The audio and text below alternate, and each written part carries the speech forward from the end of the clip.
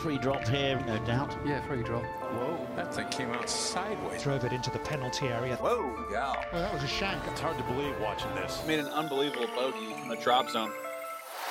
Hello, folks. It is Sean Zock, King Captain of the Drop Zone. Joined as always by Assistant Captain Dylan DeChair, and we're joined by someone else this week. We're joined by Zephyr Melton. He's the king of women's golf at golf.com. He's down there at the first major championship of the LPGA season, and we are going to dive into that first and let Zephyr get back to work. We're going to talk about Tiger later on today, and I know everyone wants to hear about Tiger and hear our thoughts about Tiger.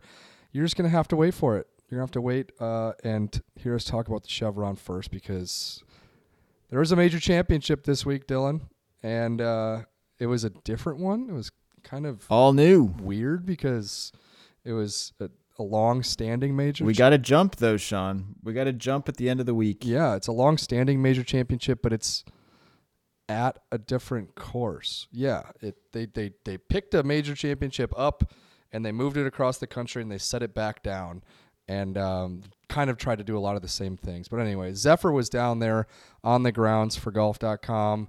Z, how are you feeling right now? How's your energy? What did you see this week? A bit tired. Major championship weeks are always long, and this was no different. But, we got through it. We've crowned a champion. As you said, we got to jump into the water, so that was always good. But yeah, definitely weird. Chevron just picking this tournament up out of the desert and putting it in Houston. It's a major, but it didn't quite feel that way this week. All right, Z, let's start with our winner. Who was the champion, and how did she get it done down the stretch? So Lilia Vu was our champion. She is a player who's not always had the easiest time rising to the top. She thought about quitting the game at one point and going to law school. Her parents talked her back into coming back and giving it another shot. She graduated from the Epson Tour, and now she's won earlier this year and then won today. She was in the mix through 36 holes and then didn't play so well yesterday and kind of fell out of the headlines. And then today it was cold, it was windy, course was playing tough, and she comes out and fires the round of the day with a 68, birdied the last two holes to force a playoff, and got it done in the playoffs. So a deserving champion, and one that I don't think a lot of people had on their board coming into today. Yeah. I don't think she's that well known, even though she's had kind of a hell of a year. The thing that I was always interested in is we kind of hear that story a lot, like, oh, they were considering quitting. They were considering stepping away from the game. We hear that with a lot of people that kind of get it done, and it's not, I don't want to belittle it, but I think it oftentimes can just be something that all golfers go through. All pro golfers are like, God, I can't do it anymore. But for her, it sounds super real. Is that kind of what you gather, that was a very, very legitimate thought that she went through? It's like, no, I'm done giving it my LPGA go. Yeah, absolutely. You said it. There's we hear the story all the time. It's kind of overplayed. Like, oh yeah, I thought about quitting, came back, gave it one last shot, and then, they get to the top. But with her, she had a plan. She was going to go to law school. Like she had this thing mapped out. It's not like she was saying like, oh, I was going to quit and then like figure it out. She had a plan. Like she had obviously thought it through, but at the end of the day, she decided not to. And now she's a major champ. So a little bit of a different story than the overplayed one that we hear a lot, but yeah, certainly a compelling career arc she's had. Z, you were just in her winner's press conference, correct? I was. Did she tell the story of her grandfather and the boat? Someone had asked about her grandfather, how he fled Vietnam. I was actually walking back to hop on a podcast with you two whenever that came up. But yeah, do you know a little bit about that story? All right. Well, yeah, I'll just give the cliff notes from what I understand. This was just after the Vietnam War. Her grandfather was looking to escape to America and literally built a boat in the Vietnamese countryside and fit as many of his family members on the boat as he possibly could and set sail for America. But there were too many people on there. They fit too many family members. And so at some point he had to send up a flare and got rescued by an American ship that happened to be nearby. And, that's how Lilia Vu's family ended up in the U.S. And so without the flare, without the whole situation, she wouldn't be a major champion. And he passed away at the beginning of COVID, I think she said. And, so I think there was a lot of swirl happening around that time that probably had her considering a lot of things, but kind of an incredible origin story for the Vu family in the U.S. Yeah, quite a butterfly effect there. If you don't choose to pack too many people on the boat, who knows where she's at. Z, while we have you, I want to talk a little bit more big picture also, because this was obviously the first major at Carlton Woods. What was the word on the venue? Did people love it? Did people have mixed feelings about it? How did the week progress from kind of a big picture, okay, this is the future home of this championship perspective?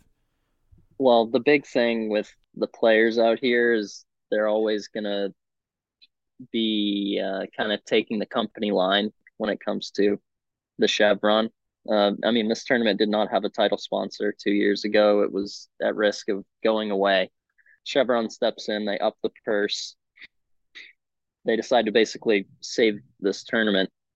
Obviously, it came with the caveat that moves down to Houston, but either way, the players were very complimentary of Chevron. They love that they stepped in, that they're a great sponsor, that they do this and that for women's golf. So there's that aspect of it. But on the other side, I think that, the players do miss playing at Mission Hills. There was a lot of history there. Dinah Shore was an iconic person in not only women's golf, but golf in general. And so not having her statue there, not having, being able to, it would be like taking the Masters away from Augusta National. Obviously, Mission Hills and Augusta National are pretty different, but, just in terms of it being the first major of the year, played at the same course every year, a lot of history, very similar in that regard. So I think the players do miss not being there, but got one down here in Houston, and we'll see how it progresses. The runner-up had the most relatable moment I think I've felt watching pro golf recently. Angel Yin, Zephyr, do you know Angel at all? I do. She is one of the most fascinating people to talk to out here. There's not a bigger character. She's got takes. Yeah, the way I described it is if like Harry Higgs or Joel Damon were trying to win a major come Sunday. It's like that kind of personality. It's like impossible not to like them when you talk to them. So it would be like Harry or Joel.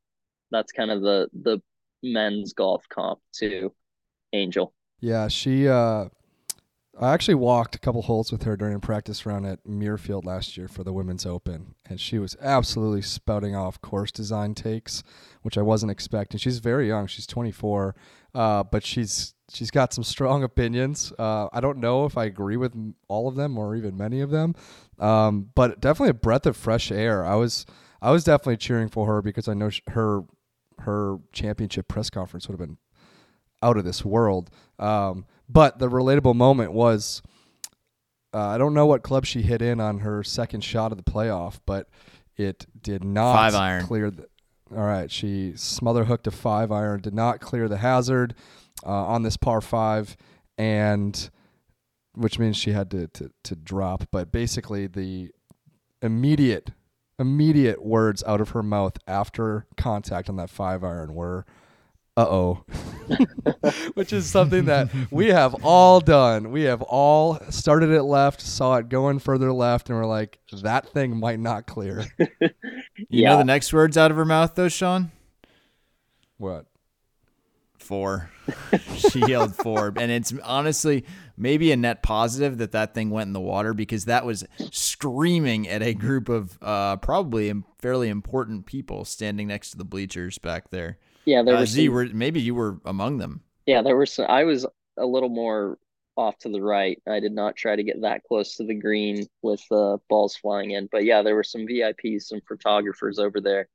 And I think if it had cleared the water, it was gonna give someone a nice welt. And it might have gone back in the water anyways, because it was moving when it got over there. There was one cool thing that Angel said as she came up the 72nd hole. So after she'd found the green in 2 in regulation, she was walking up, and to her caddy, she said, "All right, now let's go do something great," which I think meant, let's make this 35-footer for eagle and walk off victory. Maybe that contributed to her sending it like 5 or 6 feet past, but credit to her for making that comebacker. And then honestly, if Lilia's putt doesn't go in, maybe there's an extra playoff hole, because she kind of clawed her way back into position there. Z, let's talk about some of your other reporting this week, though. What kind of stories were you looking at? Who were some interesting characters coming into the week? Tell us what you were chasing down. Well, the first thing I did whenever I got out here Thursday was we woke up and Liv golf down in Australia was happening, and there was a little question in a presser with Greg Norman where someone had asked him about the possibility of adding a ladies component. He said that it was certainly in the works, something that they discussed and something that they want to do in the future. So the first thing I did when I got here is started, seeking out sources to confirm or deny that, talk to a variety of players, caddies, some agents, and just kind of got a feel for that. So that was the first thing I did when I got here. What was your sense? Smoke, fire, other? I think it was kind of the classic live golf thing where they take the tiniest bit of good news and they try to spin it their way. So from my understanding, talking to players and agents, is that yes, Liv has talked with some women's players mostly last year, but it was all speculative, them going to them and kind of saying, hey, like, would you have any interest, blah blah blah. There were never any firm numbers thrown out there, and that in the last 6 months or so there's been very little contact between Liv and any of the women's players. So it's kind of one of those things where there was some truth to what Greg was saying, but I think he was spinning it in a way that kind of made him look a little better than maybe the truth actually is. Let's be honest. Live golf is like multiple years, like 3-4 years away from being able to do a women's league. It took them from realistically like late 2020 when people started really moving on this thing to mid 2022 to launch what was a beta test league for their men's stuff with all the money in the world that they could ever want. And it's going to take them through parts and majority of 2024 to work through the litigation and lawsuit for entering the men's golf space. So, it's going to have taken probably 4+ years, if they can continue to exist, to get a men's league afloat. And that's one massive undertaking. Now, the women's game might not cost them as much money. They might not have to float as much, and the ecosystem might be somewhat more welcoming. That said, it's just another thing for them to do. They don't have a staff that's that big. They've been making it up on the fly, for lack of a better term. And that means that they can make a women's league if they want to. They are nimble, but they haven't done a lot of it right. And so I just don't anticipate them being close in any fashion. And frankly, I get annoyed, not in a hate live golf sense, but in a smoke and mirrors sense, because you shouldn't be screwing around with talking about starting a women's league unless you're really, really serious about starting a women's league. And to your reporting and to people I've talked to, it does sound like he's kind of floating that around as a sympathetic olive branch that he knows people would be interested in, and he knows gives him some positive PR. And so I get really annoyed when that topic comes up because it does not seem to have merit to me.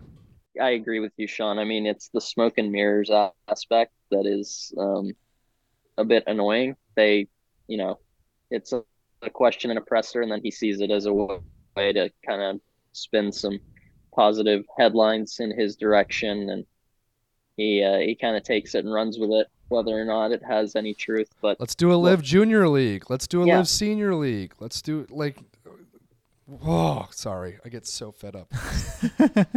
yeah, I think if you went and asked him, like, have you thought about doing a Live Champions Tour? He would That's be what like, Live is. yeah, no, we've talked to people, like, blah blah blah. Well, and so here's the thing. Last summer, when the world was Liv's oyster and they had all the momentum in the world and they were signing, who are they going to sign next? Who is going from the PGA Tour next? It really felt for a little while like, wow, these guys have unlimited money. They have unlimited resources. This thing could be anything. They could make it whatever they want. They could get the best college players. They could do X and Y and Z. And I think the reality of Live, and we can touch on the Adelaide event later, which seemed, at least in person, like a massive success this weekend. But the reality is the money is not as unlimited as I think we initially thought. They want to find some sources of revenue. The endless offers are drying up, so it doesn't seem like they are looking to float a lot more money to start a brand new thing anytime soon. So yeah, I think you guys have kind of got that one covered. Z, let's go back to Friday, I guess Saturday morning, and a player who missed the cut, world number one until tomorrow morning, Lydia Ko, who has had definitely some success this season, but also you wrote about it's been a little bit of a roller coaster for her. Is there anything to take from the fact that Lydia Ko missed the cut at the first major of the year? Yes and no. I mean, obviously, golf is a volatile game, so you're going to have off weeks, and obviously this was an off week for her. But if you look at it, it's only her third missed cut in a major as a pro, which is pretty wild. And it comes after a season last year in which she finally climbed the mountaintop again. She wins Player of the Year. She gets back to world number one. She wins 3 times. She wins the scoring title. It looked like Lydia Ko was back.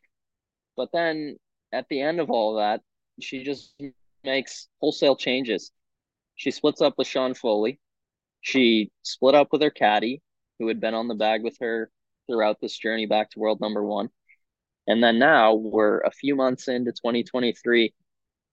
She has a win on the LET, but her results on the LPGA Tour are very lackluster. She hasn't even played too much. And then she comes here to the first major and misses the cut. It definitely raises some questions. Like, were these changes that she made in firing her caddy, splitting up with her swing coach, were they good ideas? I guess like when we talk about the number one player in the world in the men's game, that's a rotating cast too. But I think Lydia, it gets weird when you start talking about women and women who have thought about leaving the pro game at 30 or at 35 and or at you start 25 thinking, in this case. Yeah, I know, but like she said, I don't really have interest necessarily in playing after 30. Now, I think that was really early in her career, and she might have changed her mind since then. That said, we start thinking of, we always do this, every single major. We think about every player's career accomplishments during that week. We think about, will Rory ever get a gosh darn green jacket and finish the career Grand Slam? And it felt like a huge lost opportunity. And so we look at Lydia's ascent last year and we think, wow, could she stay? Could she go back to where she was, which is 2016, 17, 18, the greatest player coming onto the tour since Annika? Like, holy cow, we could have something here. And that's not to say that one major means that's not a thing. But if 2023 is a year in which it becomes more of a valley than 2022's peak, that's just another lost year on the trek towards becoming 30, 35 and the end of the career. So I don't know. It's not bothering me too much, but we've been talking about smoke and mirrors. This could be smoke where there's some fire. Yeah, one thing you mentioned there, Sean, is this idea of the next Annika, because women's majors have been such a rotating cast of characters. the number one player in the world, I don't think has won since Lydia winning back in the day. And entering this week, there was a lot of talk about how well this course suited Nelly Korda. I mean, it sure did. She finished solo third without seeming like she had her A game, but she's a little bit in that Rory camp in one particular sense, which is clearly extremely talented. And also, at least from the outside, it seems like everyone wants it for her. It's like there's so much pressure because everyone is almost rooting for the same thing, which is Nelly Korda to win. Do we want it a too major. much? I don't know. I mean, it's got to be a weird dynamic. Z, did you follow Nelly around at all? Obviously, she finished only one stroke out of this playoff. But how would you characterize her week? Yeah, I did. I followed Nelly a little bit yesterday. I followed her early in the round today, chatted with her a little bit. Yeah, her week was a bit weird because you look at the leaderboard and you see that she finished one stroke back. You see that she dang near won the thing, but it never really felt like today she was in it. She always just felt a tick or two off.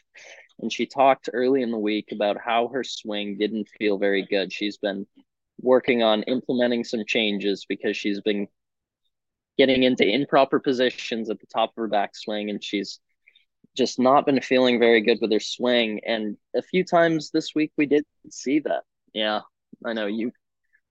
And so we did see her miss some shots that she normally doesn't. She was hitting, her usual precision just wasn't quite there. So she was playing towards the middle of the green a lot more, giving herself 25 feet for birdie instead of 15 where she used to. So it was a very weird week for her. She kept it together because her short game is extremely sharp, but she's just not quite as sharp with the ball striking as she has been. And, ultimately she came up one shot short. So it would be interesting to see how this week plays out differently if, she comes in and she says, yes, my swing is dialed in. Someone else that jumped out was Ataya Titikal, who seems like she is going to be a fixture in the near future, at least, is one of the best golfers on the LPGA Tour. I mean, made double on 18, and if you can rewrite history and she finds the green in 2, makes birdie, she wins the thing outright. So easy to forget now because she finished T4, but man, Z, this tournament at one point felt like it might be hers to lose. Yeah, it looked that way. And I actually was sitting in the media center when she had 3-4 holes to play. And I said, I'm going to go out and I'm going to follow her in because I think she's going to be the champ. I go out, I follow her. She comes to 18. She is looking to make birdie because she's one shot behind Angel Yin at that point. And I think she figured she needed to post at 11 to have a chance. She hits her drive, knocks off a tree branch and takes the green out of play in 2.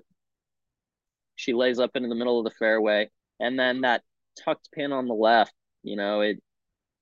it's a dangerous pin, and she tried to go straight at it, tugged it a little bit left, and came up short, dumped the wedge off the bank, and came back into the water, ended up making double, like you said. So, yeah, it seems like a missed opportunity for her because, if she just gets in with par there, she's in the playoff, and she's obviously the most accomplished out of those 3 players. So it is a missed opportunity for Ataya.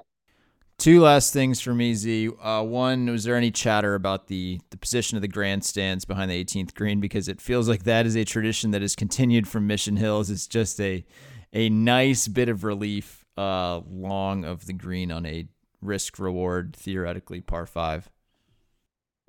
Golf Twitter, unfortunately, does not reflect the real world. So there's not a lot of talk about TIO out here unless you're a real golf nerd. Some of us writers were talking about it. We had said how we think, with Angel in the playoff, I think the play you take is just fire one as far into the grandstands as you can and then take the drop zone right there where you're basically putting from the fringe. So there was a little bit of talk amongst us who live our lives on Twitter, but not a lot of talk around, the fans or the tournament organizers or anything like that. All right, fair enough. And last thing, speaking of drop zones, thanks for joining this one. But what was your favorite part of this week, Z? It's cool. You got to see this historic event in person. My favorite part of this week. Well, it's always nice for me to come back to Texas. Born and raised here, spent 24 years of my life here. So it's always nice to come back, see friends, have some good barbecue and Tex-Mex. And other than that, it was just interesting seeing how this tournament played out for the first time in its new home. I think there are some learnings to be had from those who've run this tournament this year, because there were some bumps along the way, but ultimately we got to Sunday, we got to jump into the lake, and we have a worthy champion. So all right, Z, appreciate you coming on. Travel safe back home, and we'll talk to you soon. All right, thanks guys. All right, Sean, that was Zephyr Melton, and now for a play-by-play of Chad Ramey and Martin Trainer's final 9 holes at the Zurich Classic. You start. Oh, I didn't follow it as much as you probably did, but I'm glad to see that Martin Trainer got a top 10 finish this week. Yeah, friend of the show, moved from 183 to 156 in the FedEx Cup. We're talking about important points. No, I actually did just want to mention, well, first shout out Nick Hardy and Davis Riley. We may not give their victory the attention it deserves, but hitting 30 under as a pair is pretty impressive stuff over 4 days.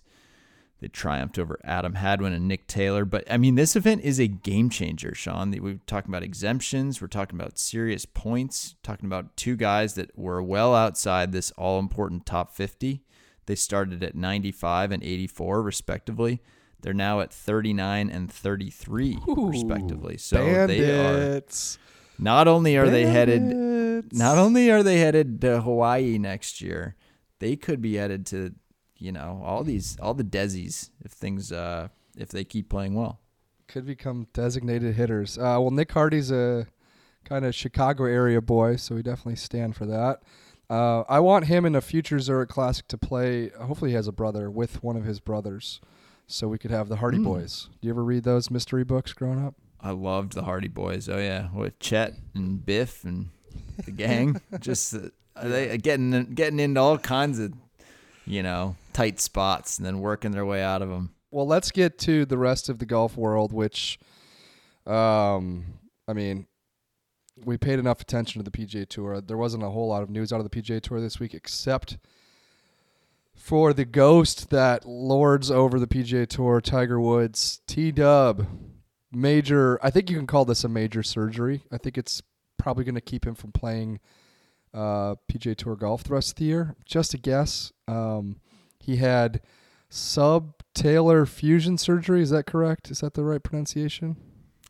Yeah, I would have gone with subtalar, but I don't. What do I know? Yeah, definitely seems not to more be than an ankle heel situation. Sean, it's just fuse those things together.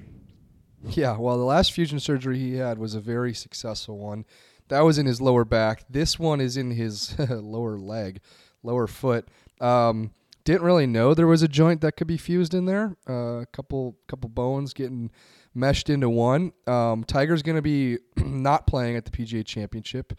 He is surely not going to be playing in the U.S. Open, and then can only assume that he will miss the Open at Royal Liverpool because he's going to be in kind of a cast of sorts for a number of weeks, months. Going to be really chilling, lots of rest, lots of elevating that thing.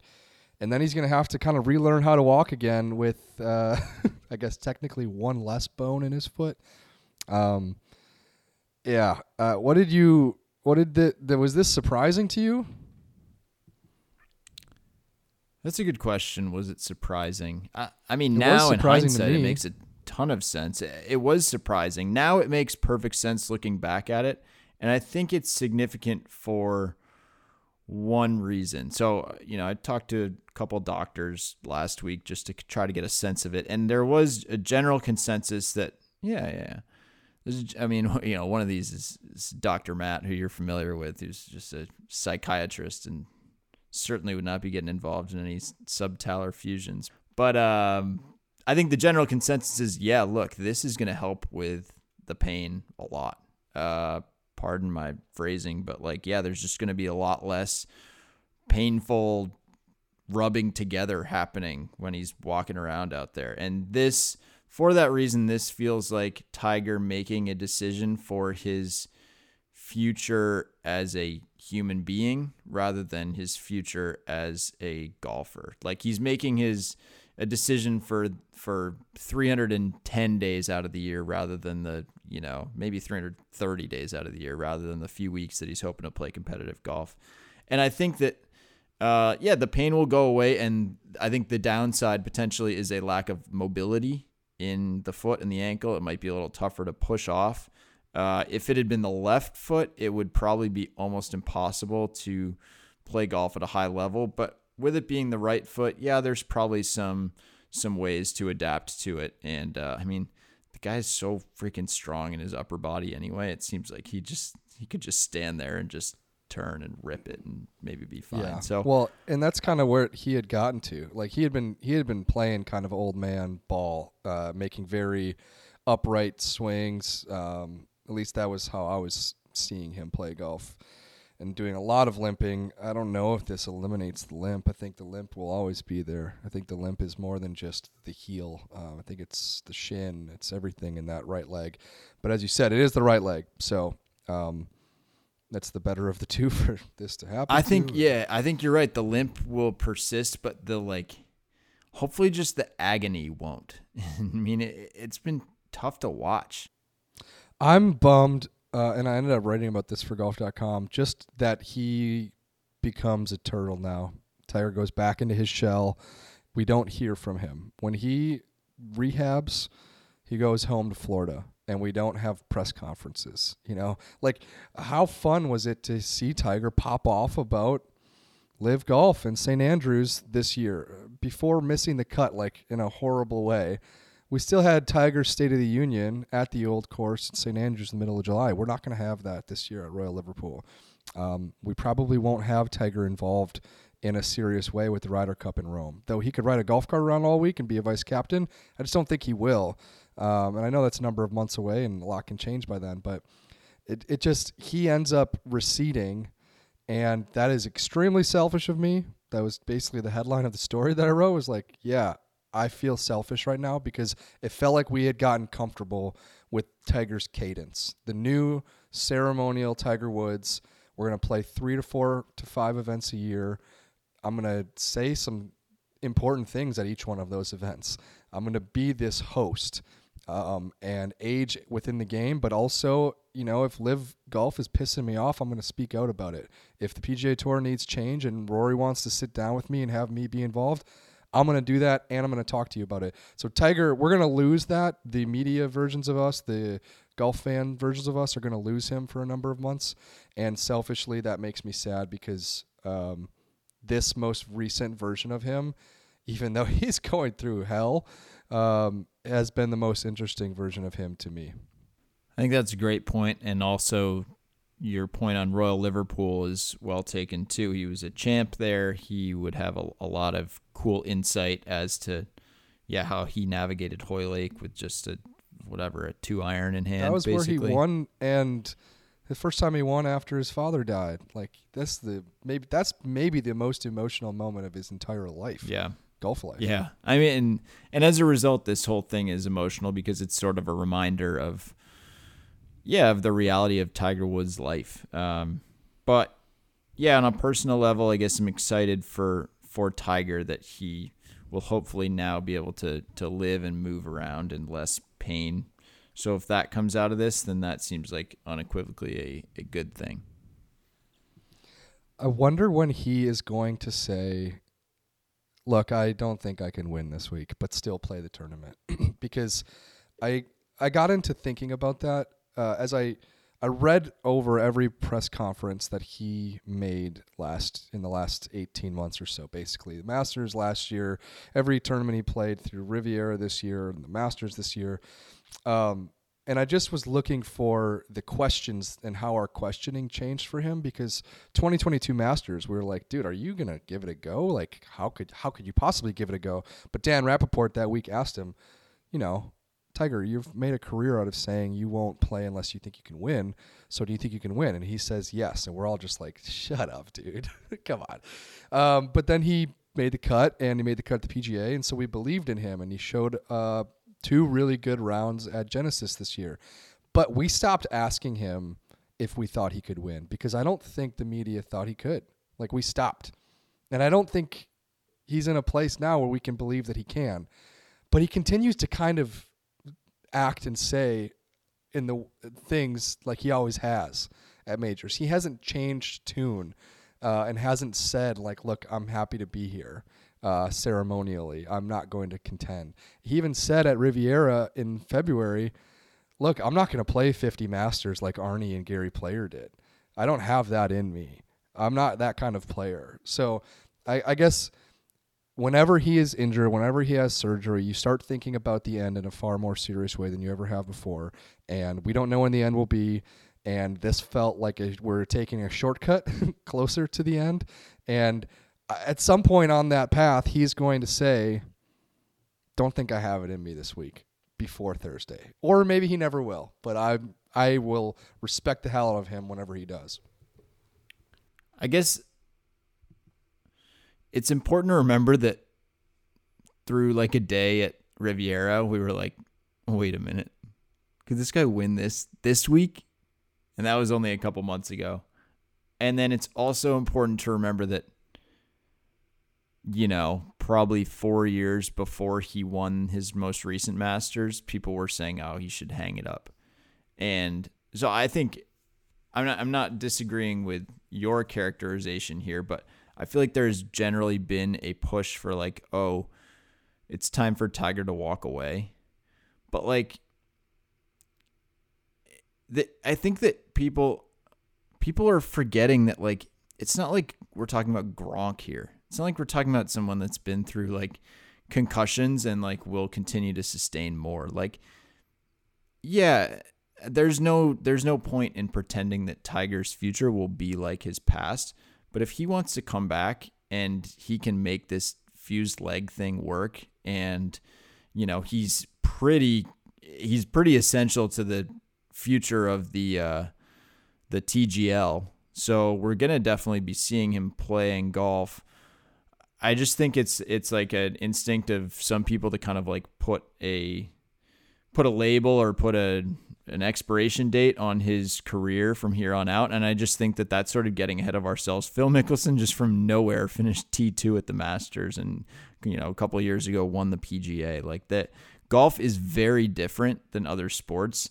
And you know, with the wonders of modern medicine, it's the possibilities of golfers' careers are continuing to kind of defy expectations, and I think sometimes we forget that, and we shouldn't. The best golfer on the planet shot, 12 under this year at the Masters? 12 under? No one else shot 9 under? Like, are you telling me that a Tiger Woods who moves closer and closer and closer to being like out of pain can't scrap together 6, 7, 8, 9 under over 4 rounds? God, your point there is so well taken, and the reason we just love the Masters is because they just seem to have the scoring dialed in there, where, you know, even this year it seems too easy on day one, right? A few 65s in the card. If you can just hang around there, exactly like Phil did, I guess, but if you just hang around even par, a couple under, and then go shoot a number in the last round, you are just going to rack up top 10s at that place. Like, it's when guys are shooting 68, it looks, this is the trap Bryson fell into. It looks like that's exactly what everyone should be doing. Oh yeah, you just take care of the par 5s, and, you know, you catch a couple funnel pins and you get some short birdie looks elsewhere. Yeah, the scoring there is, it's just that's a well-run golf tournament. It sure is. Jason Day was 9 under on Friday afternoon, I think. 9 under, Jason Day. That would have got him solo second and would have gotten him like comfortably within the final pairing most days of the tournament. So we all know how. I think we all know how Jason Day's tournament ended up. But that is the point. It's like, holy cow, man! If you can get to a number and just kind of stay there, tournament's going to come back to you. The last thing we should probably discuss is Liv Golf, right? They had a tournament this week. Sure. They from afar. I didn't watch any of it live. I mean, it was in the middle of the night. It was in Australia. This felt like from afar like the best attended Live Golf event, the one with the actual most build-up, maybe short of the first one in London last year. The one where there could have been a theoretical home course, home country advantage. The one that this was the event that the PGA Tour actually maybe isn't capable of competing with. Like they went to a country that the PGA Tour has, for better or worse, avoided, a major golf obsessed country that through back channel conversations or press conferences, people have been talking about why the PGA Tour needs to go to Australia for years and years and years, and it hasn't. And so Liv saying, no, we're going there right away, and we actually are thinking about maybe doing a second tournament down there. This is where they could gain a theoretical edge. It seems to go off well, but does that register in the biggest golf country in the world, which is America? I don't know. Yeah, I mean, I'll be curious to see viewership numbers, but it's a little bit what we expected, which is I think we acknowledged and kind of were ready for the fact that this was going to be a pretty smashing success in terms of people having a good time on the ground. I mean, it's not super inconsistent with other events in the U.S. last year. I mean, people definitely seem to have a good time at the Boston and Chicago events, and to show up. I think that Liv's greatest competitive advantage is the fact that, look, golf is a worldwide sport. The PGA Tour cannot go everywhere. In terms of Australia and the PGA Tour having a foothold there, the holdup seems to be just the lack of a large enough sponsor willing to fork over the money to support a big purse. And if Liv is just kind of doing that themselves, it's obviously not an issue.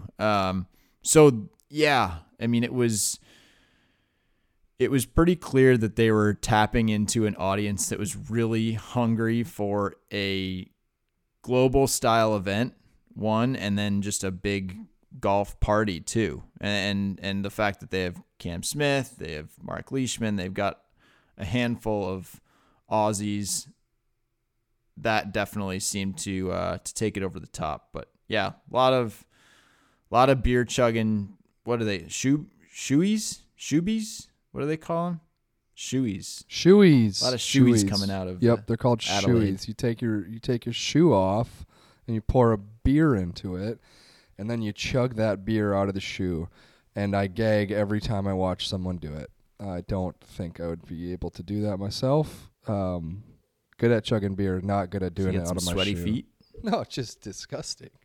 I'm not even that good at chugging beer, and I wouldn't want to do it out of a shoe. I don't know. I guess I would try. You can just dump it. You could dump it kind of over your face, and you say, "Well, it was a shoe. I didn't know what was going to happen." Okay, Taylor Gooch shot 19 under. Through 2 rounds, he was at 20 under. He had a 10-shot lead through 2 rounds, went 62-62, and almost lost it all. Almost blew his entire lead. I believe he backed up. Yes, all the way to it was down to 2 at one point. Yeah, he had backed up all the way to 17 under. Now, gosh, I don't like what I'm about to do here, which is make a somewhat cheap argument at the format of Live Golf, but we know how many times 54 holes is not enough holes in a pro golf tournament, or it doesn't seem like enough holes in a pro golf tournament. And Taylor Gooch held everyone off for 54 holes, but it is such an interesting tournament after 54 holes compared to what it was after 36. I think this is true. Any one of the best 300 golfers on the planet can be a buzzsaw for 36 holes. And then every single one of those dudes definitely battles to finish it out over 72 and even over 54. So that's a bit of a cheap argument because we know what it is. It's not a surprise that they end this tournament after 3 rounds, but there's an element of like everyone's hands on the steering wheel start to get a little bit shaky as you get close to actually grabbing the trophy, and that was never more apparent than during this 3rd round. Give me a 4th round. Maybe they will. Maybe they will give you a 4th round. I don't know. 62-62 is good golf. That is just low shooting. Sort of reestablishes that there's a handful of these guys that still very much could compete at some point this year in major championships. There were already some that. The funny thing about the Masters is, I would still be shocked if Phil competes in any of the other majors, and maybe I feel the same way about Patrick Reed, although certainly less shocked. But it's almost the other guys that you look at and you're like, well, all right, Cam Smith, Taylor Gooch now, Joaquin Neiman, I would expect could play well at a couple of these. So plenty of good golfers down there, Sean. I don't want anyone to ever say that hopefully they're in all of them. I don't know if Taylor Gooch will be in the U.S. Open. Taylor Gooch is not going to be in the Open Championship at Royal Liverpool. No, I don't believe he will be in the U.S. Open. I'm not sure about the Open Champ. But yeah, it's a bunch of those guys not even signing up for U.S. Open qualifying, Sean. Well, one fewer person for you to beat. That's exactly right. Why don't you tell the people how you're going to play this year at sectional qualifying or local qualifying, and who's going to caddy for you, just so they can be expecting it. Emily, my wife, is going to make her caddying debut. We were just reviewing some rules and regulations.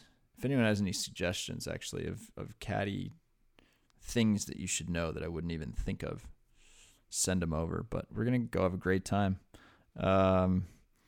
I played 18 holes at Jackson Park golf course yesterday here in Seattle and played pretty poorly. So I'm going to just get some more work in this week, and I'm going to play well, Sean. I'm going to have a great time. What's the path, Dylan? What do you need to do to actually play good golf? What do you need to do better than you're currently doing? For me, it is, it starts with, can I hit driver and play? Because that's kind of the basis of my game right now. I'm not going to, it's hard to make up for if I'm not hitting driver and play. And when I'm doing it well, that's probably one of the things I'm best at. And then the irons are really what have always separated me from being an elite golfer. When they're on, they're plenty good, but, uncomfortable shots and mid to long irons. If I'm hitting a 5-iron into the wind and there's trouble on one side, suddenly I go from being a whatever plus something to a mediocre golfer. And that's so the path is really it's commitment, Sean, and it's good iron shots, and it's just it's hitting every shot like I mean it. Yeah, I'm gonna wake up on the morning of your qualifier this year. I'm gonna send a text to Emily, and I'm gonna say, Emily, every time Dylan steps into a shot, ask him if he's fully committed to that shot. Just ask those words every single time. Are you committed? And then when he says yes, then you can let him go. That's how you're gonna qualify. Here's the path. The path is, 3 under at locals, and that gets me through 70 plays off or alternate or something, and then catch a really good side of the draw at sectionals. I don't. There's not even a draw. It just doesn't really exist in this way. Yeah. But really tough day, but less so when I'm playing. And, shoot even par for 36 holes and everyone else blows up. Boom. In the field. Make a long putt in a playoff. LACC. Here we come. That's it. Perfect. All right. We'll let the local drop zonies hold them to it. Dylan, thank you as always. Zephyr, shout out to you. And thanks to the Drop Zone followers.